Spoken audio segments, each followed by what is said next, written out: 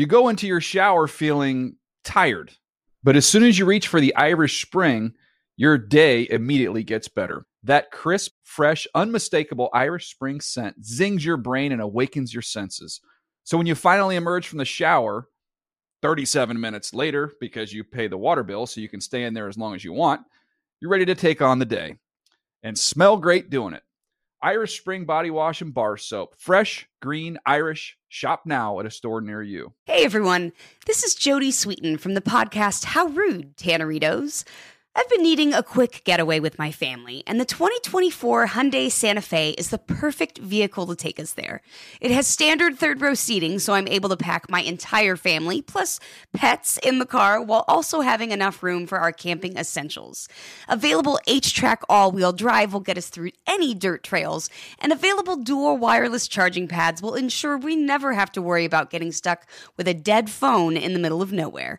Visit HyundaiUSA.com or call 562-314-4603 for more details. Hyundai, there's joy in every journey. You know that feeling when you walk into your home, take a deep breath, and feel new? Well, that's what it's like to use Clorox Scentiva.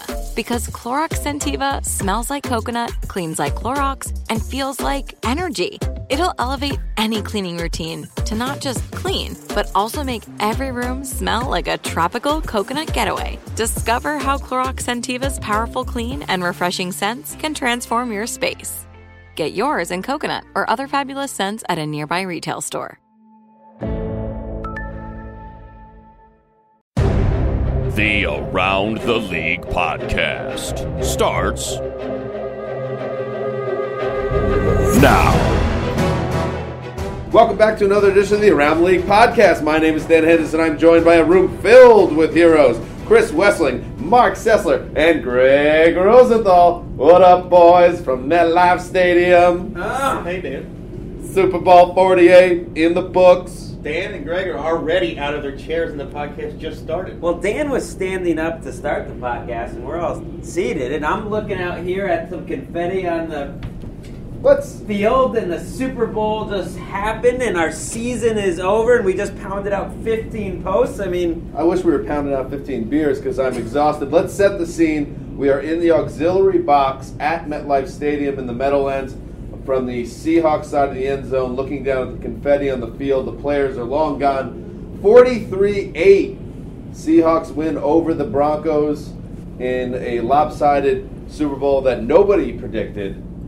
Oh, wait. Yeah, oh, wait. Hold on here. Well, you said the Broncos would have 17 points. You weren't even close, man. Final score prediction made by me last week, 42-17 Seahawks.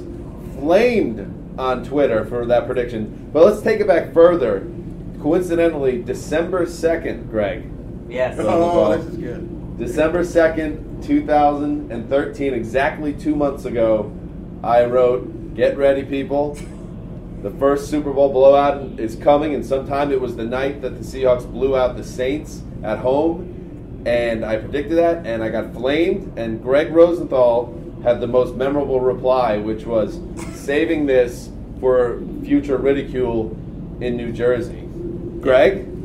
Well, I have to admit, when you're right, you're right. And, you know, maybe the Seahawks have been building to this moment for 4 years, and maybe they're one of the greatest defenses of all time, and maybe one of the greatest quarterbacks of all time just got served. The highest scoring offense scored 8 points. But despite all that, it's all about Dan Hanzus. That's really the big takeaway. Dan Hanzus, that's what we should start the podcast with. It's all about predictions and us. And here I am defending you on Twitter. Someone said on a scale of 1 to 10, how smug will Dan Hanzus be in the podcast tonight? I said Dan doesn't do smug. Oh yes, today I will, because this has been a big journey for me all the way through.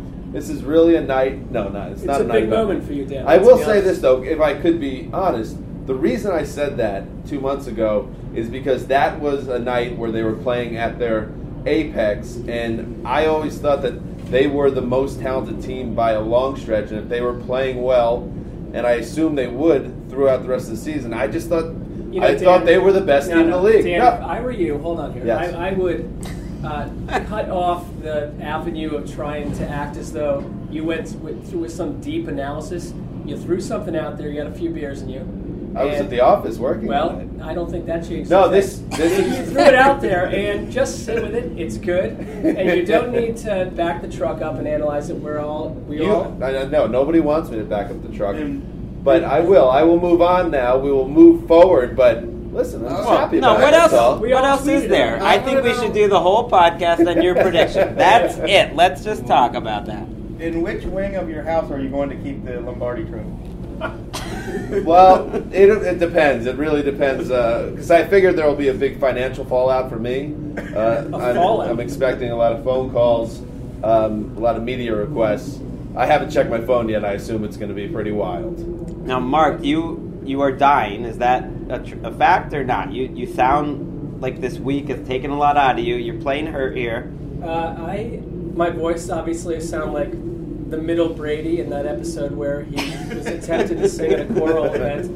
I believe it was Bobby. 1972. Best if we just continue on. You were down in the Seahawks locker room after the game.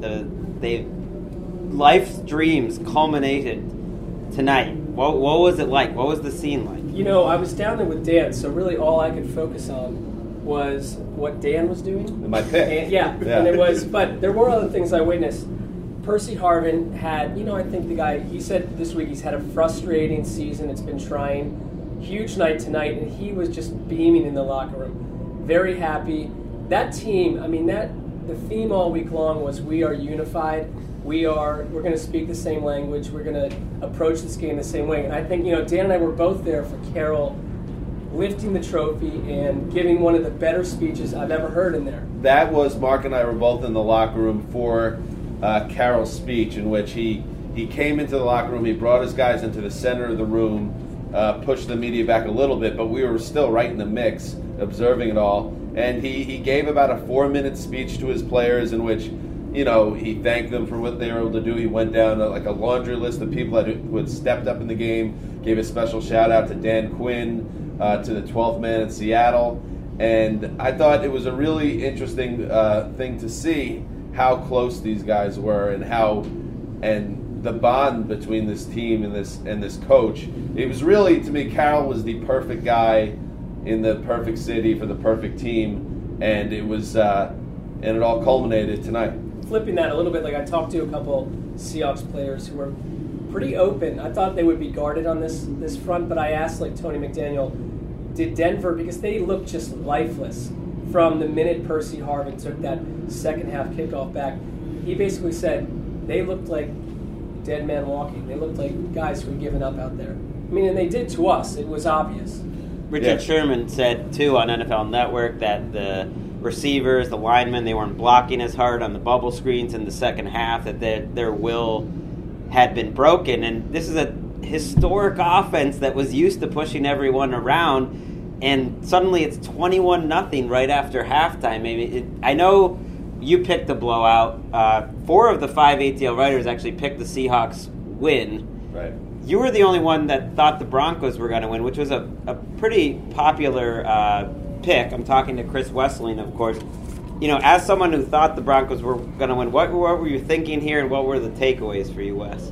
I was thinking that everybody was underrating the Broncos' offense, which was, we saw they could just throw an onslaught on anybody at any given time, and it just never happened today. They set the wrong tone with the botched snap safety and never recovered from that. They had plenty of opportunities with the Seahawks blowing red zone chances, and they just couldn't rally back from that.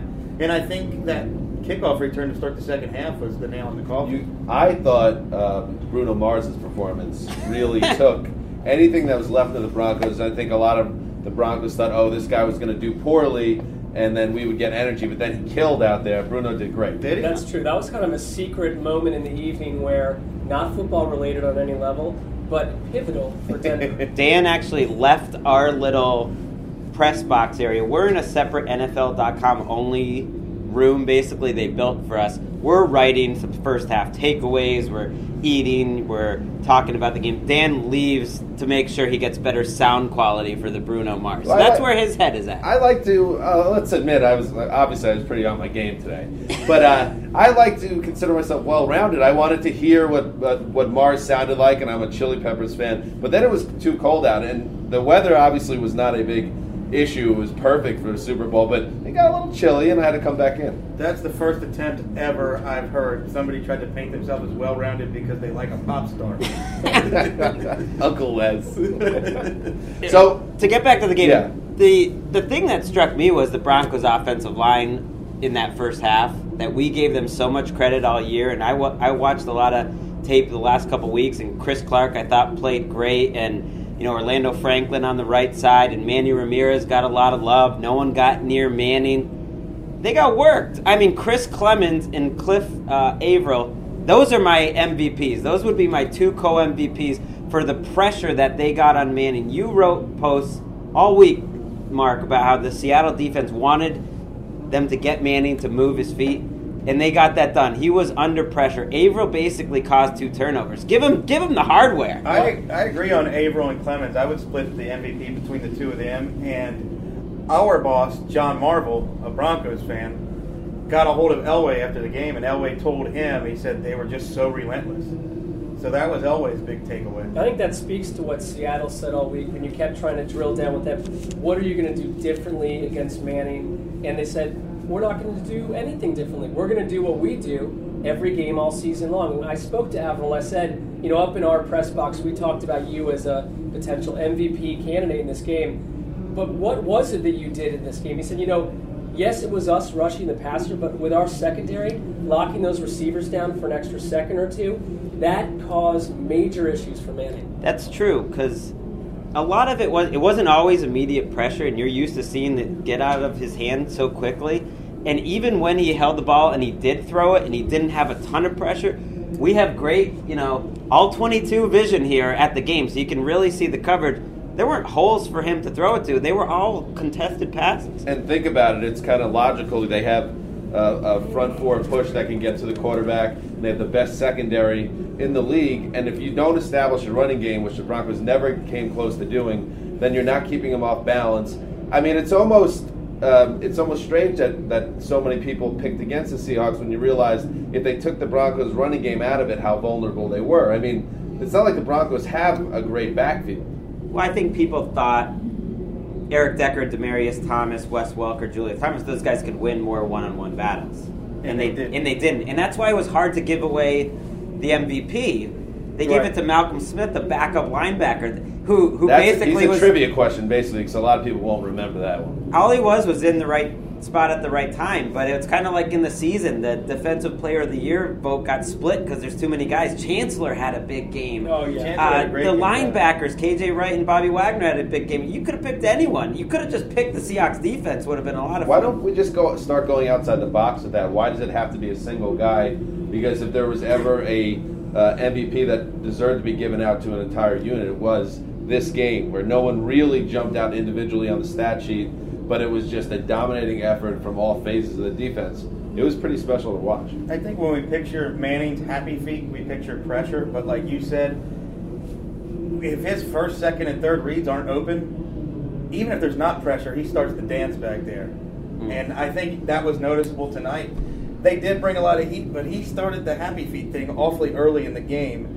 And I think you also have to give credit to the Seahawks for how great they were tackling. The Broncos are a very good after-catch team, the best screen pass team in the NFL. The Seahawks are an even better screen pass defense team. I felt like we knew that Denver was, well, they were in a lot of trouble right away, but if there was any team offensively that could climb out of a hole and get hot and get into rhythm, but then we saw a couple plays where Seattle had Manning fleeing the pocket and running, 15 yards laterally and throwing, passes to nobody. It's like they have solved this offense. And why don't we talk about Manning a little bit? Because and I'll start with you, Mark. What, in your estimation? Actually, we'll start with Wes, because Wes, you wrote the post up tonight about Peyton Manning and what this loss means to, let's just say it, his legacy. Wes. Well, I think he did have a chance today against a great defense to have his second Super Bowl title And you would have to put him. A lot of people would put him as the consensus top quarterback of all time if he would have won this game. I think he would have been. That would have been the big story. There would still be a debate, but Right. a lot more people. And I think now, okay, he's got more championship losses than wins. He's back to a sub 500 playoff record.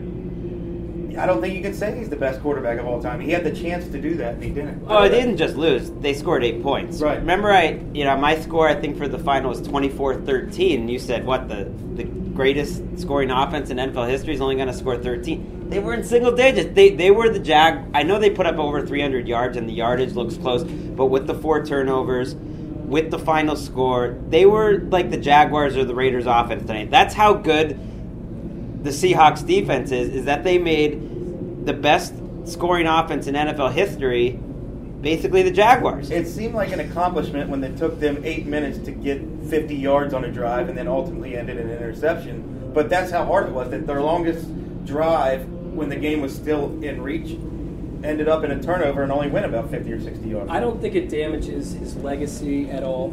I don't think they would have done anything close without him this season. At all? Well, look, I mean, this was not...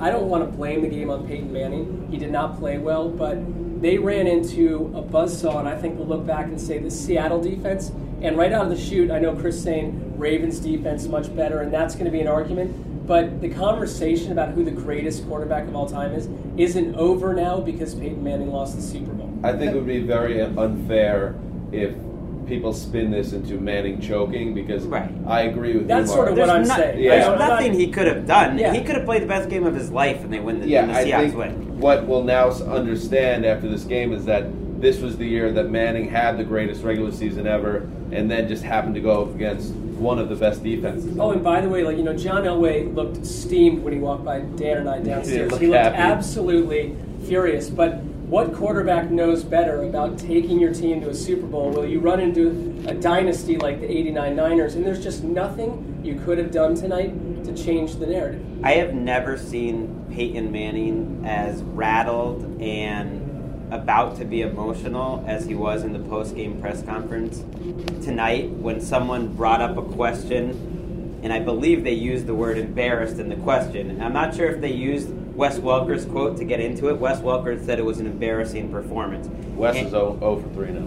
Yeah, 0 for 3. Very quiet Not game. all Wes. Your boy Walter Thurman had a nice one. And Manning started stuttering a little bit. And he said, I wouldn't call it embarrassment. And he said, there's a lot of pros in this locker room that worked really hard. And he started, you could see him getting angry, and you could see him kind of stuttering and kind of spitting out words, just waiting to get to his point. And then finally he just said, embarrassment, frankly, that's an insulting word. That is not a word that I would use. And he moved on. And it was weird to see who Manning Wesseling always calls Manning this robot. And for a second there, you just saw it all building up inside of him, kind of like you saw during the game when you saw the shots of Eli Manning, how frustrated he was. Manning set another record, by the way, but this is by far the worst record Manning owns. He finished 34 of 49 for 280 yards, 1 touchdown, 2 picks, 73.5 rating. But the 34 completions are the most by any quarterback in Super Bowl history. So that's another record for Peyton. This one is not one. And that will be Demaryius remembered Thomas well. has the most receptions now. Well, Yeah, I think Super he Bowl has the history. 2 longest pick sixes in Super Bowl history. That we found out that's erroneous. We remember that James Harrison had a 100-yard pick six Oh, right. of Kurt Warner. Where did that stat come to us? It came via Twitter, and it was just Apologies, The listeners. way these things work. 2 good ones, though. I mean, 2 ones I was Sounds there good. for, and they were exciting plays. Well, the way the NFL works is Peyton Manning has a chance again next year to change the narrative, rewrite history, Right. change what we talk about of his legacy. But you also have to think, Sean Marino might not be back. Decker, the Broncos fear losing him, according to our NFL media insider Ian Rappaport. So this offense, Corporate man, Wes. I this like that. offense, That might be the last time we say that in the 2014 Yeah. season. This offense might not come back as high flying as they were this year. Can I just say, with all of us standing around a room right now in suits, it's like I'm with Greg Gumbel, Kurt Gowdy, and I don't know, Dan Dierdorf. I'll be Troy Aikman, maybe. I also want to just point out that it's past 1 o'clock in the morning, and we're standing up here delivering the podcast goods, and this is the first podcast we've had since Stitcher gave us their Best Podcast of the Year award, or Best Sports Podcast, so thank you for voting. Everybody wants to get caught up with, the Seahawks put a stamp on an amazing year. But no, that's not what this is about. It's about us, and it's about the Stitcher coming back to Culver City champs. Nice. So we want to thank all of our listeners who voted for us. Yes. That was great. Thank you very much. So it's our legacy, and it's narrative. the Seahawks' legacy. I mean, let's talk about where this defense stacks up, because we talked about it during the week. One of these two sides has a chance to kind of be one of those historical teams that you remember, especially if they put together a dominant performance, and it doesn't get much more dominant than this. I think in the ultimate pass-first league against the ultimate pass-first team, I mean, they have the big hammer. They have the weapon. They can stop any passing attack. And I think they're there. I think they're there in that conversation with the 85 Bears and the 2000 Ravens and the 2002 Buccaneers. Why not? I think we tend to diminish what came a long time ago. And that 85 Bears defense, and especially that 2000 Ravens defense, the second one is forgotten because... Against a bunch of cupcakes. Well, they did not face this offense in the Super Bowl. Let's put it that way. What Seattle did against what we've seen Denver do all year is about as impressive as in a performance as you could ask for. I don't know, but that 2000 Ravens defense maybe still... They're not better than the 2000 Ravens. That defense is the best I've ever seen. It's better than what everyone thinks the 85 Bears were. The 85 Bears were dominant, but the Ravens were the best I've ever seen. What the Seahawks have an advantage on all those guys is even in the salary cap era, the free agency era, they've got a chance to keep this going for a few years. Yeah. Russell Wilson's contract is so low. They've got most of these guys on defense are young and coming back and don't have a lot of major contract issues. So I think this has a chance to be dynasty. Oh, stop it. Well, a little early for Well, by the way, we saw tonight what happens when you have a Percy Harvin that's healthy, too. Difference maker. Well, that's assuming that he'll ever really be healthy. But when he is, obviously, he proved it. Mark Sessler. Mark, you don't like taking the spotlight a lot, but let's give it to you. Mark Sessler picked MVP, Percy Harvin. Yeah, but then the whoever votes for this picked a linebacker that no one's Oh, right. Never mind. I completely forgot about that. Well, we got fed erroneous information in this box at one point that Percy was the MVP. Right, and that was when I was texting Dan saying, this is a big part of tonight's podcast. I know we're going to have the Kansas block up front for 20, 25 minutes, but then if we could squeeze in 45 seconds about the Harvard prediction, but I was wrong. Can I go ahead? No, go ahead. You know what's an also cool prediction about Percy Harvin? This worked out exactly how we thought it would in August when he underwent hip surgery. That they wouldn't need him all year. That he wouldn't, because hip surgery is so major, he probably wouldn't contribute until the playoffs. And then I think I wrote exactly this. His biggest contribution will come in the Super Bowl. You know how that was a good point? You got two of us to go, That's like the That's verbal cue. If you're listening at home and you're just kind of tuning out, you're in your car, someone just, passed you, you're not paying attention, but you hear the listen up, back it up 10 seconds. You got some gold right there. How rare is he that he can play 40 snaps all year and look as absolutely lightning fast as he did tonight? That's not every guy. The Broncos had no chance of stopping those handoffs. He came through so quickly, and you have to credit Wilson for handing it off so smoothly, too. They're such a fast team that it strikes you being in person. Harvin, and then especially the defense. Wagner and Wright are covering some ground. Thomas is covering some ground. I mean, they have such a fast Cliff defense. Avril is probably one of the fastest defensive ends in the league. And like you said, they're all staying together. Rappaport says Bennett will be back. They're going to try to work out a long-term deal for Earl Thomas. Pretty much they don't have many big free agents this year. Golden Tate is probably the biggest, and they can certainly live without him. One thing on Harvin, I asked him a couple days ago, do you have a play that they're working on for you? You don't have to tell me what it is, but something special. And he laughed, and he's like, no, I can't talk to you about it. But he was kind of had a look in his eye. And then we saw that reverse right out of the gate, and they used it again. And I asked Zach Miller in the locker room, listen, was that from the start? Did you know that was going to come when it did early on? He said, yep, we've been practicing that all week. And they used it, he said, more in the game to deceive Denver and throw them off. So even when he didn't get the ball, he completely threw Denver's defense off their axis. Who are these people down on the field in front of us I right don't now? gray-coated. There's a bunch of. It's almost like there's some type of meeting and they don't know we're here watching it, and they're preparing for something because it's pretty cold down there now. and nobody seems to be in a rush. They're sponsors, or they're related to the league, or they work the game, and they're oh on my the God, field. I know who they are. They're taking pictures. They're shadowy league figures, all gathered in one spot. It does look good. You think they don't know that we're watching them? Of course they know. They're watching us. I'm afraid that one of them is all of a sudden we're going to look and he's going to have a pair of binoculars pointed right at us. We should get down there and take our 17th group photo of the week Yes. on the field. We're going to have like a touching family album by the time we get back to California. I just want to rewind back to where the Seahawks defense comes in terms of ranks. Thank you, Mark.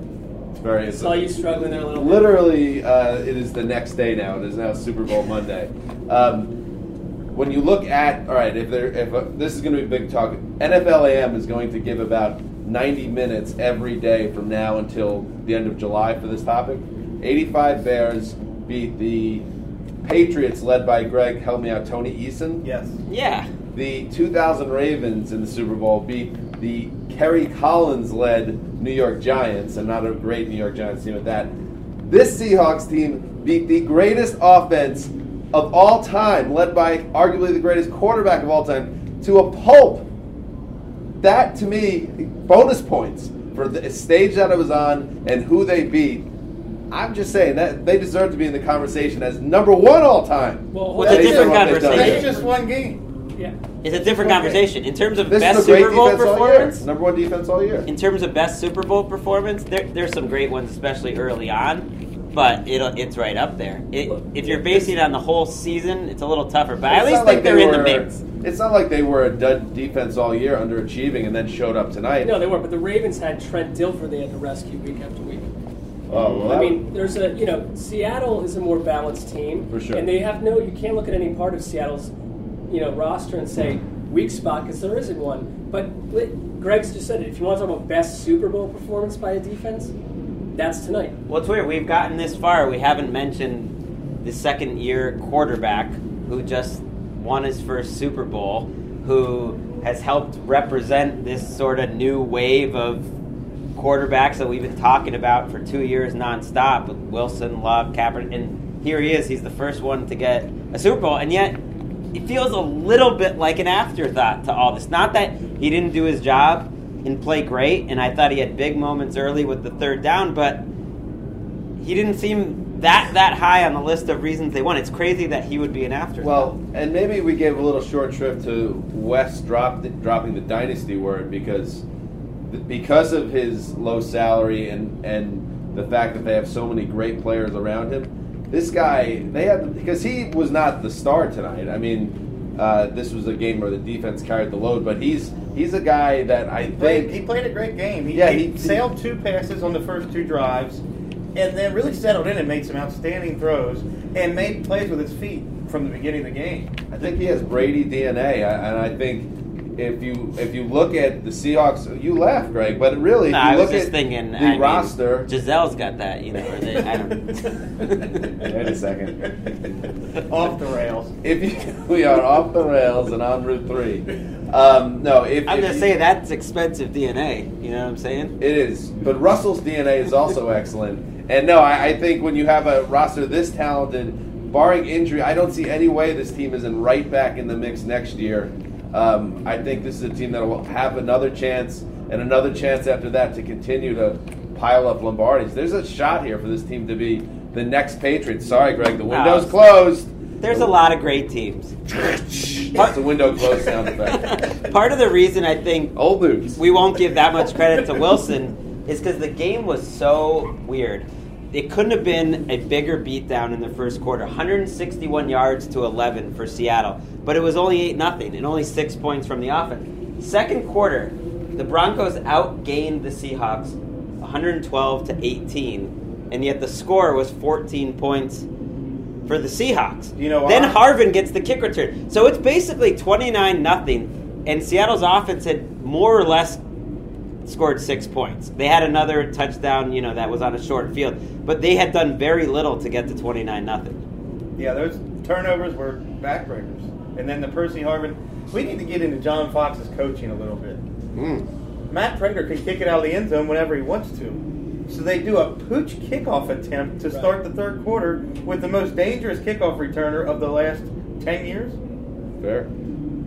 Well, That's a great point. Not to mention the punt. The punt, which, When it was which I 29-0. said was, you could argue was the most nonsensical punt in the history of football.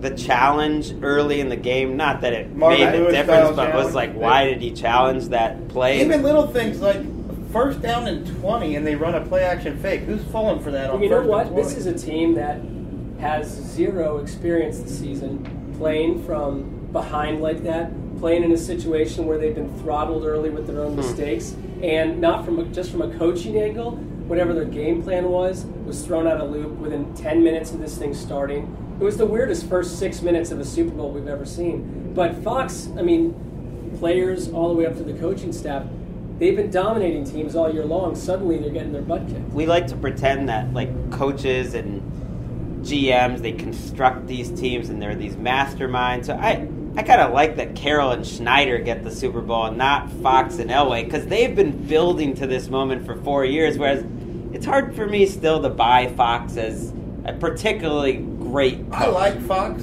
I think he seems like a really nice guy. He'd be cool to drink a beer with. But I feel like I fell for the banana in the tailpipe. He turned back into John Fox. I'll probably never be able to forgive him for that punt. It was one of the most stupid things I've ever seen. Can we get a banana in the tailpipe drop? Do we have clearance for that? That would be awesome. How do you punt the ball 29-0? You're on the Seahawks 39-yard line, and there's still 2 full quarters to play.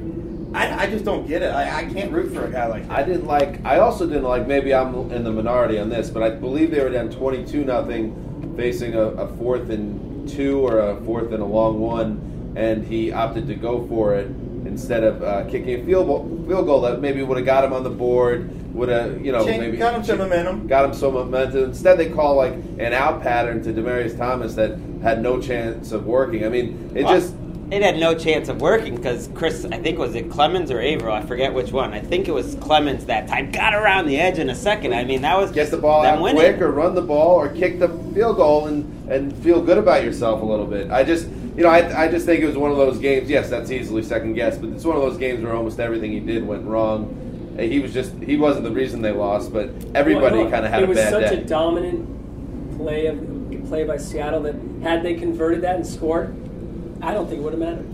I'm not sure there's one play we can look at or 2 plays. They got thumped. Let's give a little love to the 12th man. Not only did Seattle just win its first pro championship in any sport in more than 30 years, 35 they're years. an incredible fan base. They came out strong here. They're obviously great in Seattle.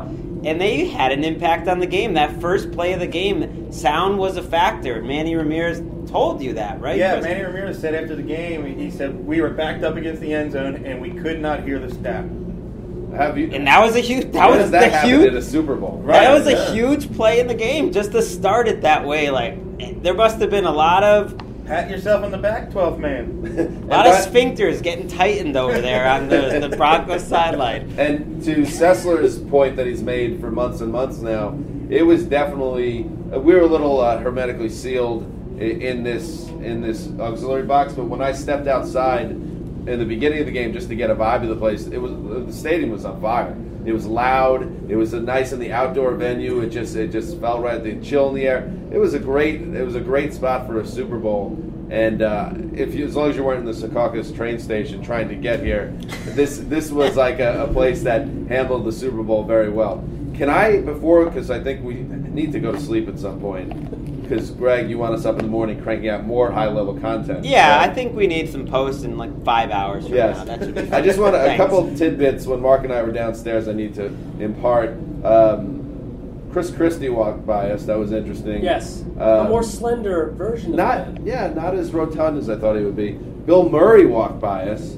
And it was funny because first Peyton Manning walked by us, and you said Elway looked angry. When Manning walked by, it was almost like he looked like a truck had hit him. It was like, I can't believe this is what's going on. Like that. And then Bill Murray comes bounding past us with a goofy grin on his face and a silly jacket on. That was really funny. And then inside the locker room, Tavares Jackson, I can't remember who the player was, an offensive lineman, goes, "Hey TJ, what ring size you got?" And Jackson holds up his pinky and he goes, "I want it for this."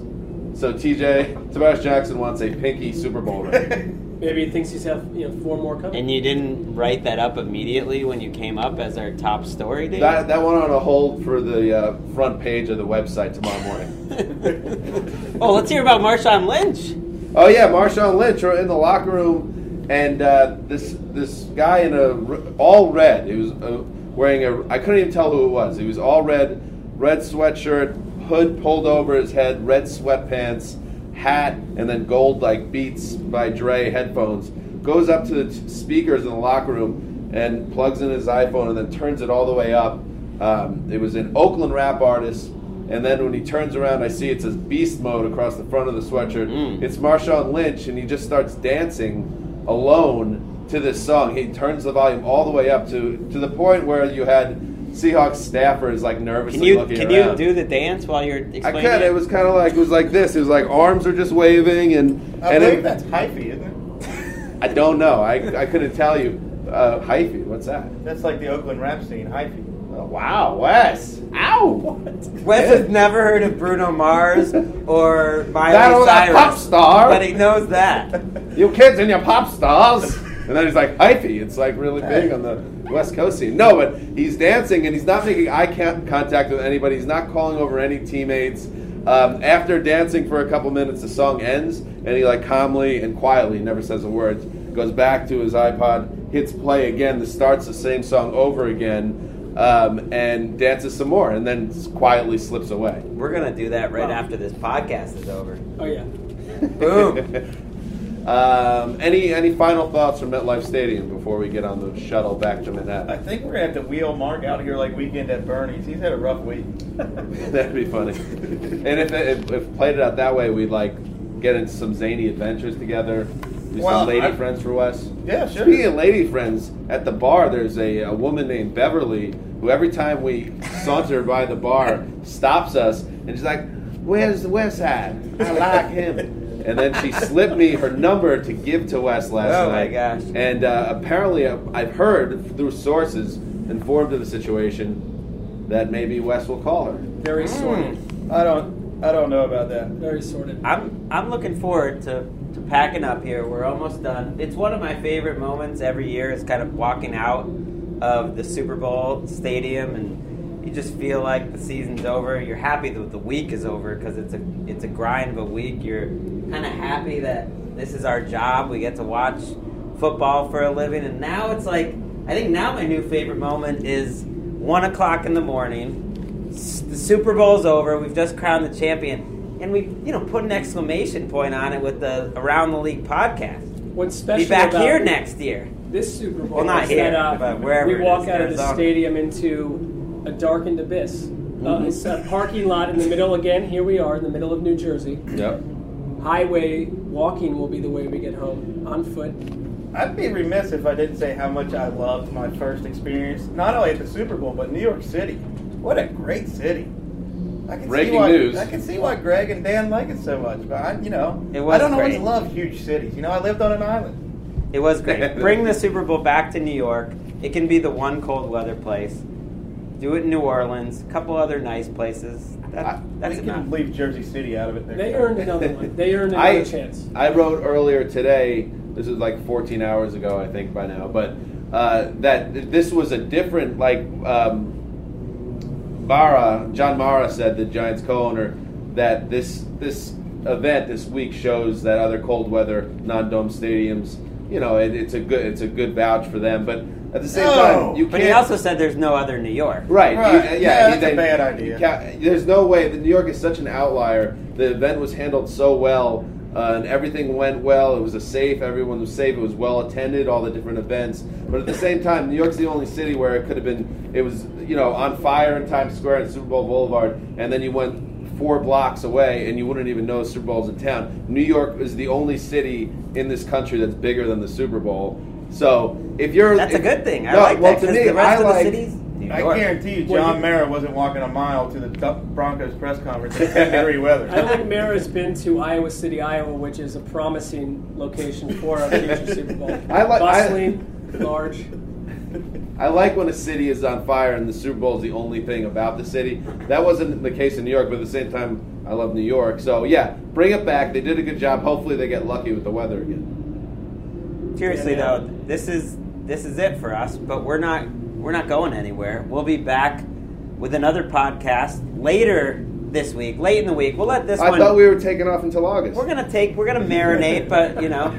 Are we going to be back to Monday, Wednesday, and Friday? Next week, not tomorrow, we'll be back to Monday, Wednesday, Friday. We're going to let this one sit here because we've got the award in our pocket. We want the spotlight to be on Dan for as long as possible. We're going to... Well, you also got to factor in the parade that I'm sure is coming, and I'm going to have to take some time off to do the media tour and also possibly go to the White House. There's some things in play right now that I assume is going to make my life a little busy. We need to recharge. We need to let you kind of lose your head for a while, right? Learn what it's like to be a celebrity. But how much the season was. Imagine if we didn't have this podcast this season. It would be great, but it wouldn't be. It's added so much to our work. So we're thankful to everyone listening. It's been really cool. Tell your friends, tell your neighbors, download it multiple times. I feel like we can't ask too much more from our listeners, though. I mean, we don't even know what a Stitcher is, and we just won the Stitcher Award.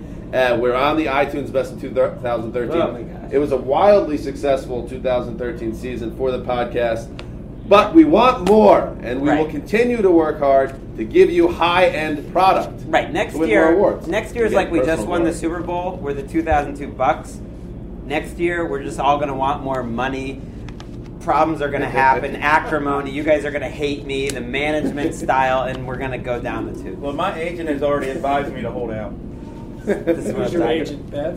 I've got like 6 people on Tybee. It's more like a cabal. I've already demanded a trade to the Eisen podcast. I wanted to be around a franchise quarterback. All right, guys, let's get out of here. Let's go home. Again, thanks for listening this season, and we will be back later in the week from the studio with high-quality sound. Thank you especially to Kaveh, our producer in New Jersey, who is amazingly still here with us. He's been trapped in New Jersey because we are still here, and he has to still be here. So thank you, Kaveh. It's been great. A Dan Quinn-like performance. We didn't know much about him, and suddenly he's the star of the show. Integral. Get a head coach job somewhere. That's it. Signing off. This is Dan Henry signing off for the mailman, the sizzler, the boss, Killer Kaveh. Until Thursday.